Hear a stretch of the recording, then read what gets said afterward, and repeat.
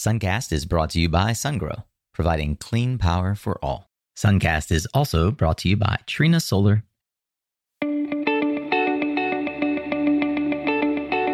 Hey there, Solar Warriors. I'm Nico Johnson, and this is Suncast. Each week, I pull back the veil on the life and business insights of clean tech entrepreneurs building the most noble and impactful companies of our time. I hope what you learn from this conversation is a catalyst for your own growth. So thanks for tuning in, and welcome to our tribe.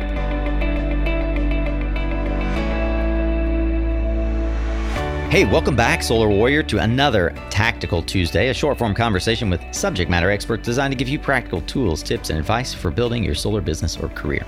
Now, many of you have probably listened already to today's guest, Joe Tassone Jr. from episodes 232, where he talked about his journey from telecom to solar, episode 341, where he helps give an overview of the industry. Joe is one of my go-tos when it comes to getting the inside front lines conversation about what's happening in the world of project development. I wanted to bring Joe back because it's been a little while, about a year since he was first a guest on the show, and talk to him about what is happening in the world of solar project development in the United States, get his sense of how that front line is evolving, how his business above grid is evolving, and what you could learn from that. So I hope you will enjoy it. I'm really glad that you have decided to join us and level up your game. Remember, you can find these resources and learn more about today's guest and every other guest and recommendations from each show in the blog at mysuncast.com.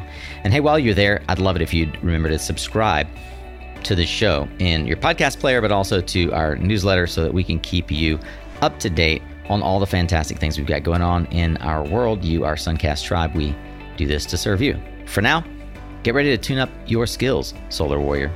Here we go with another powerful conversation on Suncast.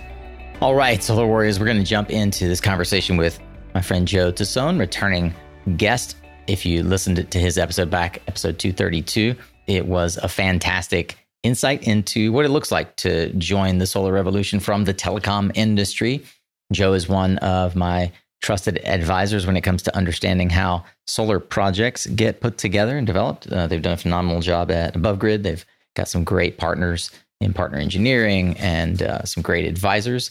And Joe is a seminal professional when it comes to organizing information, being a good landman, and putting a good team together. So I thought we'd touch base again to talk about what he's seeing in trends of solar development, how things have evolved over the last year since we chatted, and generally just to catch up. So Joe, good to have you back on the show, my friend.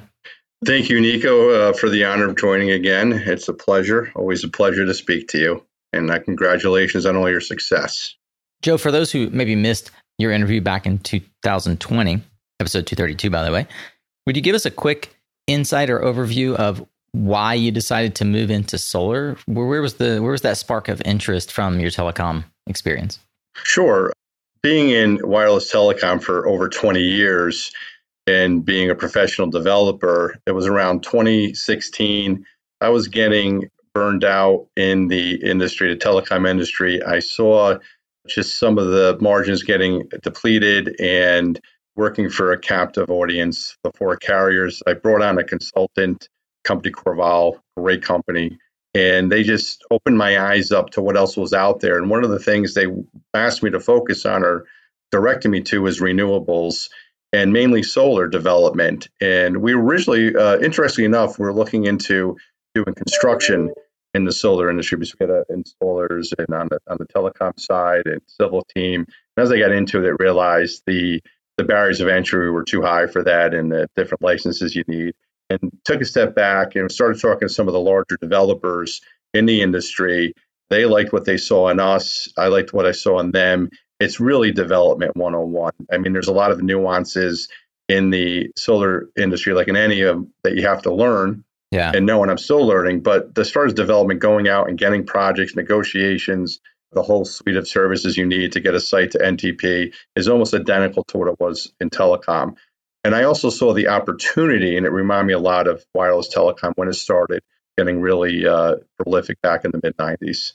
I would encourage folks to go back and listen to the other episode we did with Joe, because he goes really deep into his experience in telecom and the exact sort of the path that he walked. We just condensed it very quickly, but that path that he walked gets into detail about how he did that market analysis, who he looked to for partners, how he began to build above grid. So I'd encourage you to go check that out as well. Joe, I'd like to ask if on the year plus now experience additional since our interview, if you have identified some of the core tools that you felt were really beneficial from your telecom days that you're using day in and day out on building a renewables business. Yeah, I would say the number one thing is the ability to strike conversations and tact with stakeholders, mainly property owners. I like to believe, and I should say I believe this passionately, is the most difficult thing to do in our business. And people may disagree. People will talk about, well, you need capital. Obviously, you need that. You need policy. Those are the things that are equal to everybody for the most part. Money's out there. The policies are the same for most companies. But getting with stakeholders and being able to generate good projects is the foundation to what we do. And it is the most challenging aspect of this industry, to be able to find a project that fits into the incentive program, that fits into the substation or circuits, to be able to look at the zoning and vet it, and taking it to NTP and the roller coaster ride from project start to actually getting a project built. It takes an incredible amount of diligence and discipline, and also the ability to deal with people. And doing this now and being involved in hundreds of megawatts of projects, I would say that the tools that I've learned in a 20-year career with very demanding clients and very demanding schedules, and being able to build that level of trust and that customer service is probably the biggest synergistic tool or attribute that I would say that transitions over to not just solar, but pretty much almost any industry, especially project development. Well, you've had a chance to see the solar industry evolve quite a bit as we've started to reach scale. Prices are coming down incredibly on all aspects, from procurement to development costs, and markets are starting to open up in new and creative ways. I'd love to get your insight on the front lines of how the solar development game has evolved over the last 18 months. What are the trends that you're seeing on the front lines, and how is it impacting the growth for your business? Sure. I would say there was a couple of answers to your question. And we're seeing an emergence of more companies getting in the space, which is really good for developers. There seems to be a frenzy for good projects. And that is the change. I would say it's a huge change for it was 18 months ago or even a couple of years. But there's going to be more capital available, and companies now that you have more funds out there, buyers, investors, utility companies. I mean, just think where we were a couple of years ago, some of the IPPs weren't even around yet. They were just being started and forming. Now they're in full gear. So there's companies out there that need to spend capital and get projects on their books. So we're seeing more of the capital entering the arena in earlier stages, where even 2 years ago, to get capital pre-NTP was almost unheard of. And now we're starting to see companies come in and actually being able to, hey, we want to partner with you as a developer, because they know it's hard. They know they can't really do it themselves. So they're counting on companies like, Above Grid and others like us to be able to get good projects. And they're willing to take a little bit more of a risk, calculated risk, I should say. So I use the analogy. I know we spoke to you about this before. I mean, I always think about the scene from the movie Perfect Storm, where all the ships come in, all the boats, the fishing boats to the docks, and all the buyers are there, and they're setting the market and they're buying the fish. Well, right now, there's less boats coming in and more people at the dock. So what are they going to do? They're going to start funding the boats and doing things like that to get an earlier jump on these projects. And one of the things the aspects I noticed getting into solar that was different in tower development is the solar, I'd say, buyers, funds, investors. They're happy spending tons of more money on transactions and closing costs at NTP or fully baked sites. I mean, I've seen companies throw $50,000 the day before closing to fix an issue that could have been avoided 6 months prior. But ask a company for a few $1,000s for an analysis or, hey, fund some of these reports, and they take a step back, like, we can't do that. It's too risky. And in the tower development world, developers go out and, they're actually, I don't want to say getting a blank check, but there's just more money available because you understand the value of a project at the end of the day. A good project in a good state with good incentives is worth the risk. Now, there are developers and companies that get too ahead of their skis and squander their money and their capital and spend a whole lot of money without a lot of projects to show at the end. And we see that happen all the time in the business, unfortunately. I wanted to define a couple of terms here because sometimes in the development game, it can be alphabet soup. So IPP is independent power provider or producer, and they're commonly known as the owners of assets, the folks that come in and buy projects when they are at or near, at least historically, NTP, which is notice to proceed. So in the construction process, there's greenfield development, which is in the early stages, and a lot of that is self-funded by developers for the most part. And then projects get to NTP, notice to proceed, or ready to proceed, RTP. And then there's the construction phase of the project. A lot of IPPs historically have wanted to not get into projects until NTP or later. So the notice to proceed is kind of start engineering, get everything going. Ready to build is another kind of later phase. Can you kind of talk to me about something you just brought up a little bit here? I want to dig into the trend that capital is coming in at earlier stages, closer to greenfield. And what does that say for the market for development, the market for the possibility of starting a business in developing solar energy? To do one project, there's definitely, you need capital to do anything in business.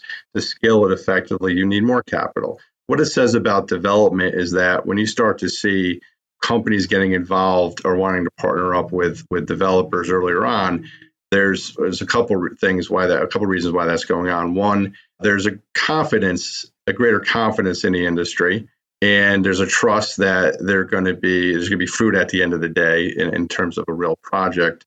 And two, it's a competitive landscape, meaning if we can get involved early, that means we have a lock on the project. There's more risk, but at the end of the day, they can get more projects. And if you look at going back to the industry I came from, the companies that were, there's M&A, there's mergers and acquisitions all the time, but a lot of it is organically built too, and you can control your own destiny. So companies that come in, the IPPs, funds, they're willing to take a little bit more risk. They're also partnering with quality companies. And we take a lot of pride of what we do at Above Grid, and of course myself leading the charge, is we look at ourselves as professional developers and being very judicious on the sites that we pick and partnering up with the right partners. So our partners know when we have a project, nothing's 100% guarantee until you get it built, right? But they have the faith that through our experience and the team that we have. So in a nutshell, Nico, to sum it all up, it just shows a more confidence in the industry, and also that there's more potential owners out there who want to invest in the industry and they want more projects. Where do you see owners coming from today that are different from who were presenting themselves as IPPs or potential project owners a year and a half ago? I would say you have, I've seen a few more companies enter the landscape from other countries. Canada, a couple newer companies entered the last 18 months. The utility companies spreading their wings a little bit more, where they were more geographically focused. Had a conversation with a utility company the other day, an IPP off branch of the utility company that I've never heard of them doing stuff in the Northeast, for instance. So I would say there's a lot of the same players, but you're starting to see more branching out of some of the more geographically aligned. You would think that if you're in the Southwest, you would used to seeing these companies around, but now they're starting to venture into other parts of the United States and vice versa. I'm hearing a lot of money coming in from oil and gas. Do you see that too? Not so much, but I know it's out there. I haven't directly been part of that, but we know that Shell, for instance, has made some investments in the renewable space. I haven't independently myself dealt with that, but I know it's out there just from reading industry articles. So if investment is coming in earlier in the development phase, what risks do developers face if they take on these early investments, essentially locking up their projects. You mean from developers, right? Not investors, as a developers. Speaking for you, what risk do you take investment early on? There's pros and cons to each. You're gonna as a developer, and we have a hybrid, right? We do things at different stages. It's not a one size fit all, but just from getting involved early on, I'll just say this: when you have a site that's fully baked and ready to go, you can just take it out to the market, right, and get a better. You might get a better, more competition.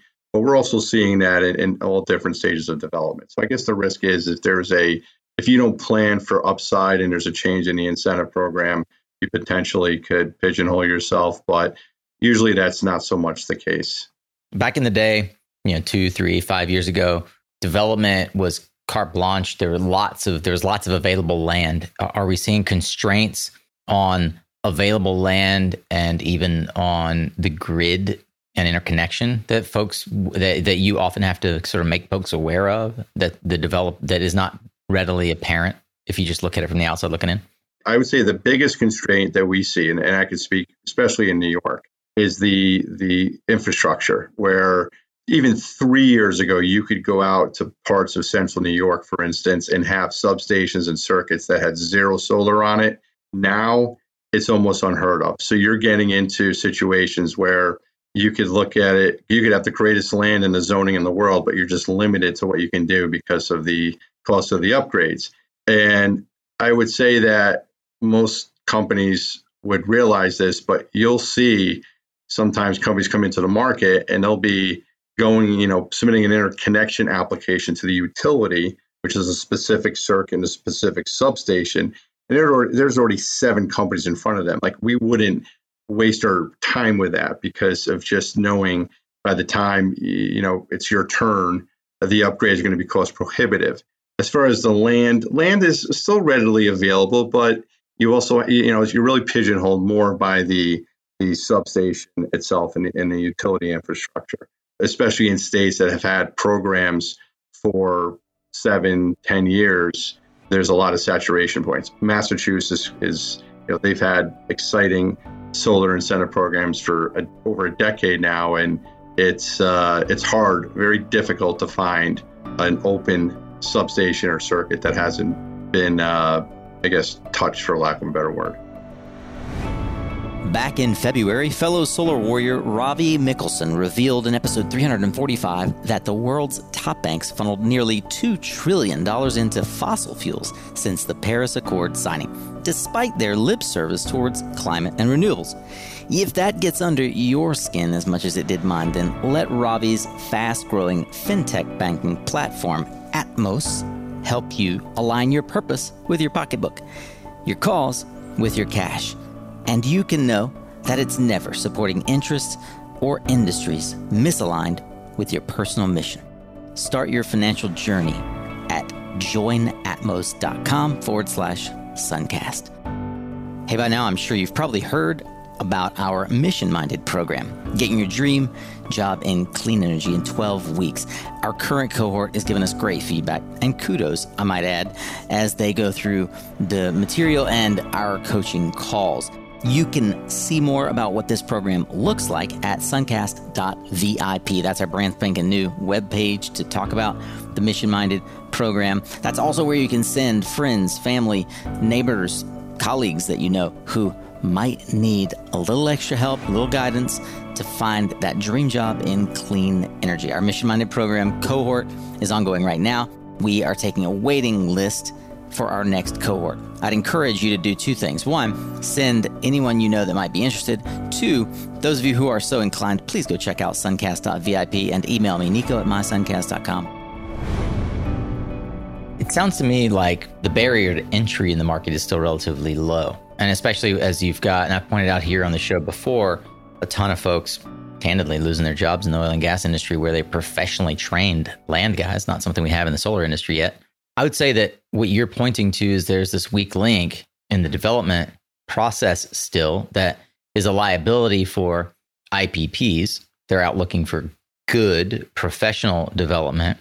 If the barrier to entry is low, then how do we elevate the quality of projects that are coming into the market? Yeah, the barrier to entry is it's low in the sense to have someone go out and train them and to find a now we're talking about land, but you get into metro areas like New York, you're talking about a very sophisticated building owner and you're dealing with things like hospitals and institutions. It's the major league. So you really need to know what you're doing. To get really good projects consistently, that's where the experience and professionalism comes into place. How do you elevate the game? It's just really going and getting good people and doing the right things and really vetting out the marketplace and working with the local talent. I've written articles on LinkedIn before and a couple publications, and I always go back to that. Development is a local game. Not to say that you can't come in from another state and do it successfully, but if you just try to do it alone without really relying on the experts in the market, and I've seen this done in telecom, I've seen it done in solar over and over. I've seen companies coming to New York City, a market that I know very well, and not use expediters to get building permits, for instance. So they're taking a 2 to 3 month process and they're wondering why a year later they still don't have their permit. I don't know why. It's to me, it's not rocket science, but when we go into a market or myself, the first thing I want to know is who's the best attorney, who's done this the longest, who do you use for engineering, who's your local, anybody who's a planner, knowing all those different disciplines and putting a team. We actually put a team together when we go into a market of professionals. We actually call it. I wanted to ask, and I think you're actually tapping into what you've explained to me in the past is the Sharps model, right? Yep. Explain to me your team building model and what you look for in a good partner and how that helps you scale. Yeah, we call it, I coined it strategically hiring and acquiring regional professionals. So we go into a market and, some markets like New Jersey, New York, where we've lived and worked in there, where we know the players. But if we did go into a market, talking to other people in the industry, lining up with good realtors sometimes, or actually I want to say realtors, actually developers in the market. A lot of our business is drawn from relationships and working with people that you work with an attorney, they know somebody. So really looking for partners is you want somebody who knows the local landscape, knows the jurisdictions well, worked in them, somebody who's done if you're going from an engineer, we have a partner Above Grid that's an engineering company, but you also have to rely on local surveyors and people that are in the actual field, people that have done solar before or other development. And those are really the people that we look for. And we also like for folks to work together and not have these silos. So if you have a company that's working, under surveying, they should be talking to your title attorney, going into zoning, who's your zoning attorney. So it's really putting a team together and really looking at projects and spending a lot of time up front to vet a project, no matter what type of project it is. It's the old, measure twice, cut once type of philosophy. Indeed. I can totally identify with that. I grew up in a carpenter's house. So if you're capturing all this data, where are you saving it? How do you actually manage all this information? We have our standard suite of, different data rooms that we use and build. We have some good software that we use and tracking tools. A lot of it is our own tool that we use. Nothing fancy. It's just really, putting all this information in, and we have a very good intake process. So when we find a project, we really go through it's a couple page form with all sorts of maps and information. So we could all view it and the team looks at it. So we have a good process. Whatever company you're putting together really comes down to the 4 Ps: people, product, process, and planning. Most companies fail at the last 2. So if you don't have the first 2, you're not going to get out of the door. Having a good process that you could replicate over and over, and it's nimble enough to change when you need to change.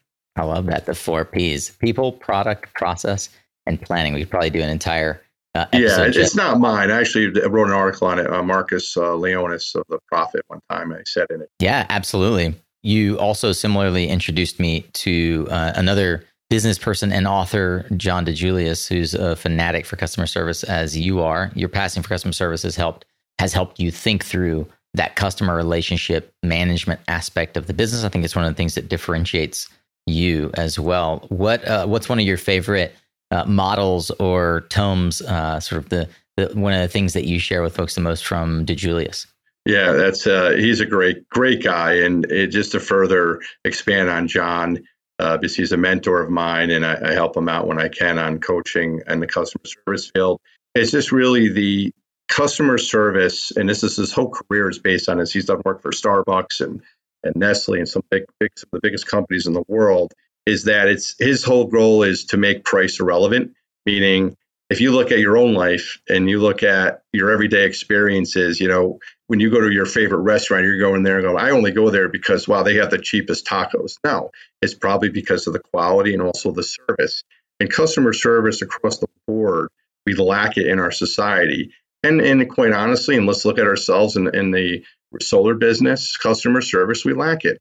And I mentioned this in my last podcast, and I've spoken to many landowners, hundreds over the last couple of years, where they've dealt with other companies or even some folks that I've worked for. And it's like, we do this deal.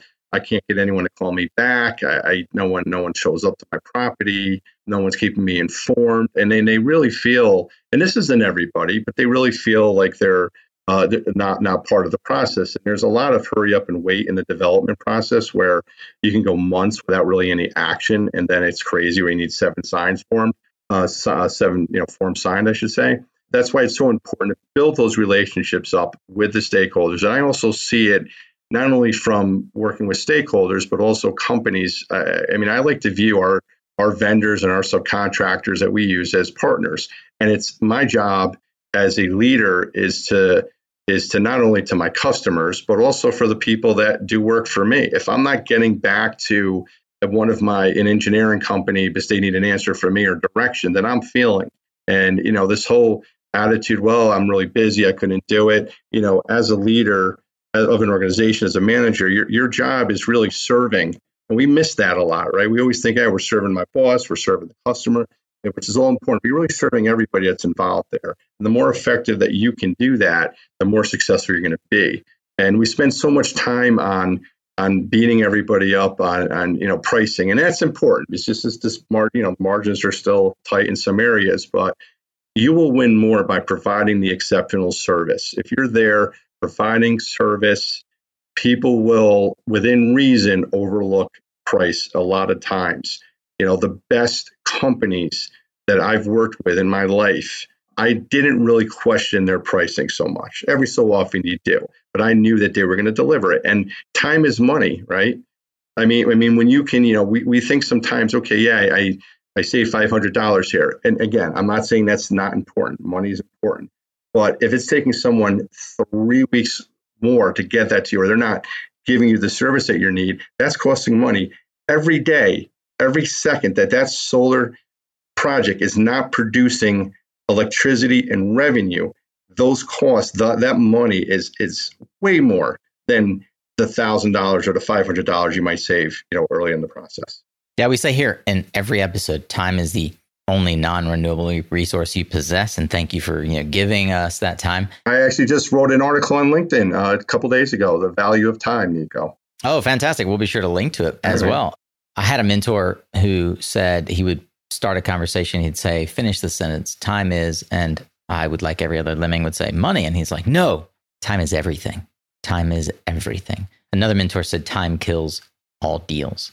Right? I'll never forget that. Time kills all deals. Time is everything. If you can save a minute, if you can save a day, then it's worth considering. You said something that I want to come back to, because I try to put my hat on of someone who's maybe exploring, trying to get into this business. When we find a project, you said, when we find a project, and then you sort of rattled off a few things. Can you distinguish the difference between tip of the spear, like identifying properties and doing the land stuff, and packaging a project itself? Because when you said when we find a project, it suggests to me that folks are bringing ideas for projects to you versus you going out and trying to actively find, property owners or whatnot.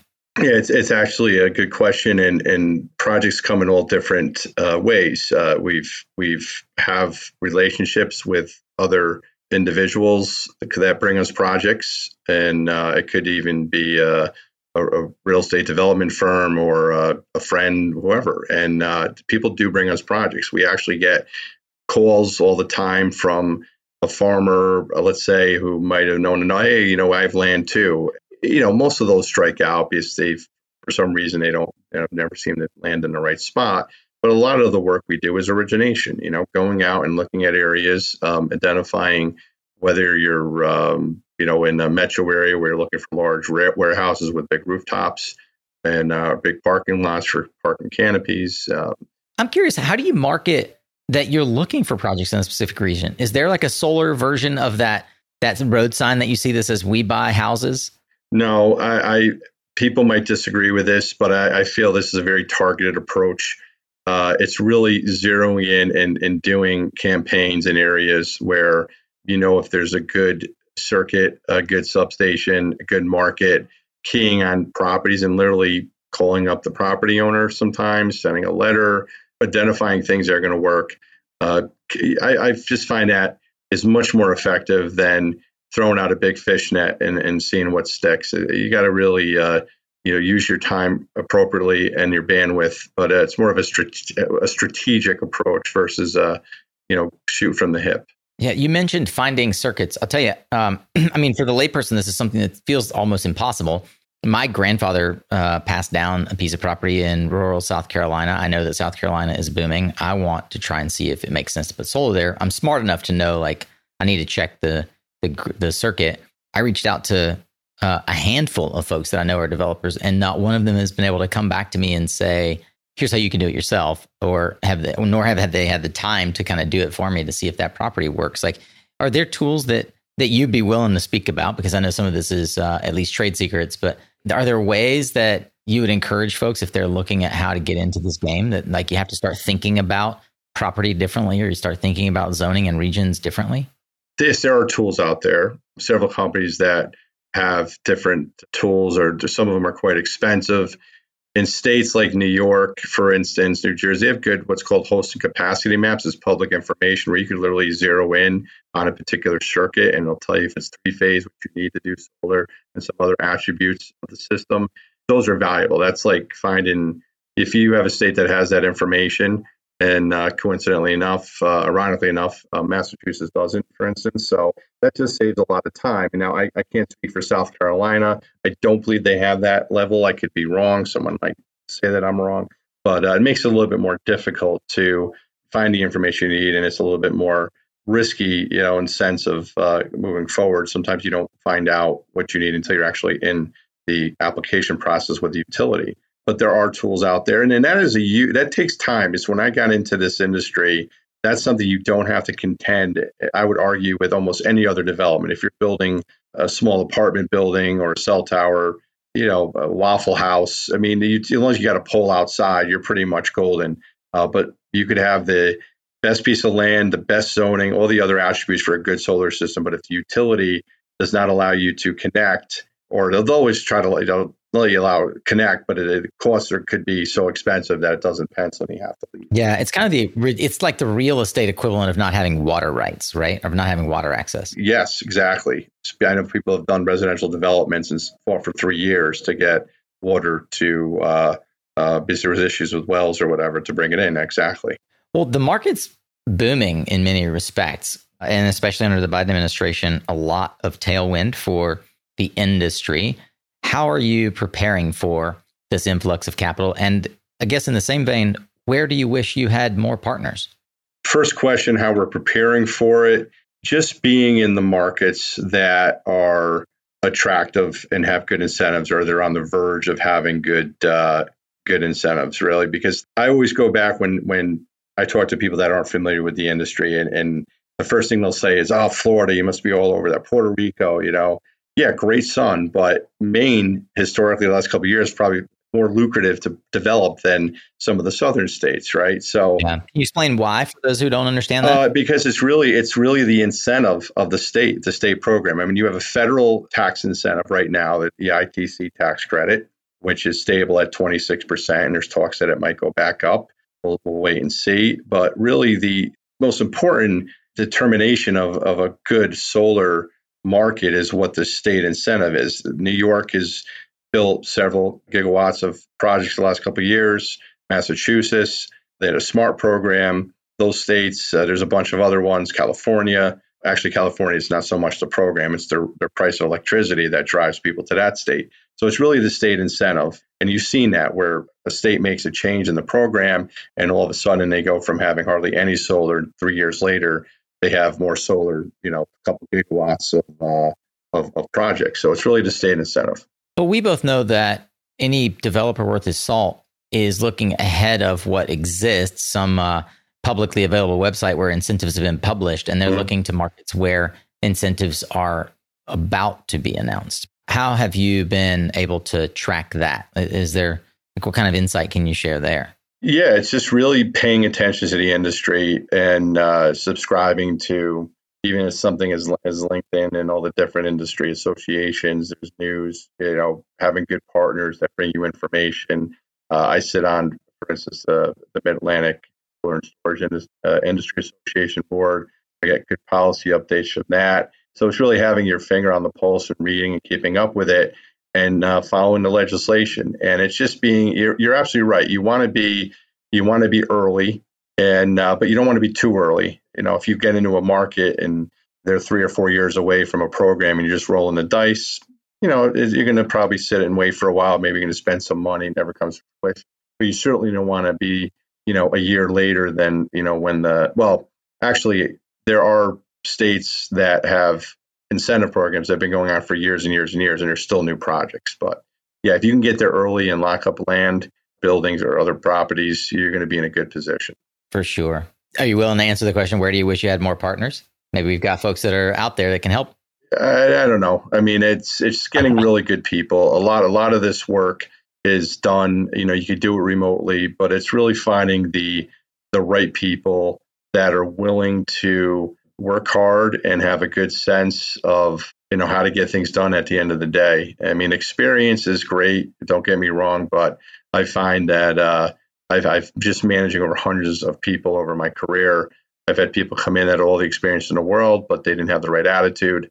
And I've had people that just come right out of college and end up being rock stars just because they're willing to learn and they're hungry and they're have a really good, keen sense of how to deal with people.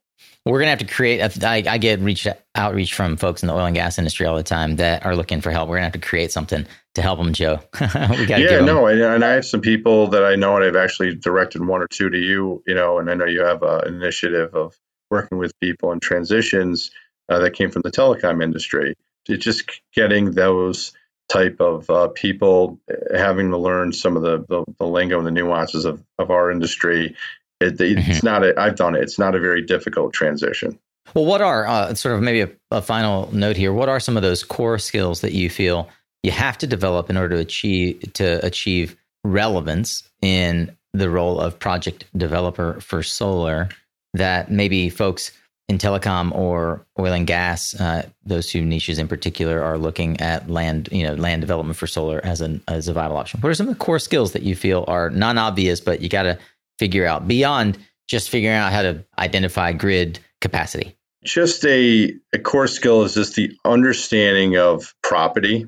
I know that's a very catch-all term when I say that, but understanding the skill of being able to look at something and have the vision in your head and what it's going to look like and what do you need, the steps you need to do to get a project to fruition. I don't know how I boil that down to an actual skill, but having good attention to detail, be able to communicate. If someone has a skill of reading maps, believe it or not, and being able to look at multiple different sources of information in the computer and today's technology versus when I started 25 years ago, it's come a long way. I mean, I remember when I started, it was literally the old wrinkled maps and putting them all aside of one another. But now you can just do this stuff right now electronically and using all the tools that are available. Fantastic. Well, Joe, I know that there are going to be folks that have a lot more questions than I have time to answer here with you today. How do you like for folks to engage with you? Is LinkedIn the best place to find you? Yeah, LinkedIn is the best way. It's just my name. I think it's Joseph Tassone Jr., above grid. You can find me both those ways on LinkedIn. That's the easiest way to connect. I'm on it all the time, and I like LinkedIn. It's a great source of information and also sharing information. Well, Joe, as we part I'd love if you could let me in on your insights in the market expansion opportunities that exist. What segment of the solar market do you expect to develop at a faster clip in the coming 18 months? It could be community solar or solar plus battery storage. I'm curious to hear your thoughts on it. If you have a specific vertical is growing. 3 areas I see that are going to be leaps and bounds forward in the next 18 months, 2 years, 36 months. Definitely battery, definitely storage. Just 3 or 4 years ago, I mean, it was you very rarely saw batteries. They started pairing batteries with solar. I've been part of a couple standalone battery projects. So you're going to see more energy storage solutions come into play, and more, the pricing's come down, and companies to be much more understanding of how the technology is used, and really how one can monetize the technology. And you're starting to see programs in states like New York a couple of years ago as through NYSERDA standalone project program. California is they're always on the forefront of renewables. They have some good programs right now. So you're going to see more of a explosion in that virtual battery plants, storage plants. The second thing is community solar. More and more states are adopting community solar legislation. You just saw New Mexico announce a program a few months ago. There's a bill pending right now in Pennsylvania. New Jersey, every year they seem to be increasing their programs. So you're going to see more and more community solar. It's really the fastest way, I believe, to get to a critical scale in the state to meet their renewable goals. Utility scale solar, that's there. We see a boom of it in New York right now. With all that said, I think they just broke ground on the first utility scale project, so that I read today, actually. So you're going to start to see that. In another portion, and this doesn't really go under what we do or renewables, but it is really EV charging. I think that's going to be one of the fastest growing sectors in the United States. I mean, they're predicting a hockey stick curve in the next 5 years, and that's going to affect solar and renewables because the grid can only handle so much. We're seeing car dealerships now being mandated to put it in. California, new construction. NYSERDA has a big program in New York. So you're going to see definitely that. It's going to be very prolific. Yeah. And actually, EV charging is an area where there aren't enough developers, because it turns out to put, like a Tesla supercharger as one example, but there are many other companies trying to do what Tesla has done. You have to develop the real estate. You have to develop the interconnection point, because it's massive draw of power from the grid to supply these electric chargers and the kind of amps and voltages that are required there. So I think that's actually really insightful. And it's something that is not obvious for folks that are trying to think about how can they leverage their skills of, tangential markets where they've been able to develop different types of projects. That's one area to keep your eye out. Well, folks, it's always a pleasure to get my friend Joe Tassone from Above Grid over on Suncast. Joe, I love dipping into the well of knowledge that you provide. Thank you for joining us back here on Suncast. Nico, thank you very much. It's been a great half hour. But thank you very, very, very much for the opportunity to do it. And anyone, I'm always open to talk to people, connect with people. I love helping others. And if anyone has any questions, feel free to link up with me. All right. Well, that's a wrap on today's conversation, Solar Warrior. But the fun doesn't stop here. I hope that you will keep going and listening to other episodes on Suncast. I'd also love it if you would take some time out of your busy day next time you're on LinkedIn and look up Joe and I. Give us a thumbs up on whatever post we've posted here about this episode. And I'd love it if you just share in the comments, or even share the episode itself in LinkedIn, the takeaways that you got from this conversation with Joe and I. What are you up to in the world of project development? I've had a lot of folks ask me if I can help them in one way or the other, from understanding project development to helping sell projects. So if that is you and you're curious about how we might be able to partner together, I do have a pretty vast array of contacts, as you might suspect. So feel free to reach out to me, nico@mysuncast.com. You could also go even just fill out the coaching application on our website, mysuncast.com, click on coaching. That'll give you 15 minutes with me. You can gratuitously take 15 minutes of my time, and we get to know each other, and I can see how I can help you. It might be possible that I will. A final special thank you to our team and our sponsors who help make this podcast possible for you for free. Learn more about all our sponsors at mysuncast.com/sponsor. That's also how you can find ways that you could potentially benefit from not only the offers, demos, and other cool benefits from our partners, but how you can share your message with the thousands of Suncast listeners out there. Remember, you are what you listen to. So thanks again for showing up, Solar Warrior. It's half the battle.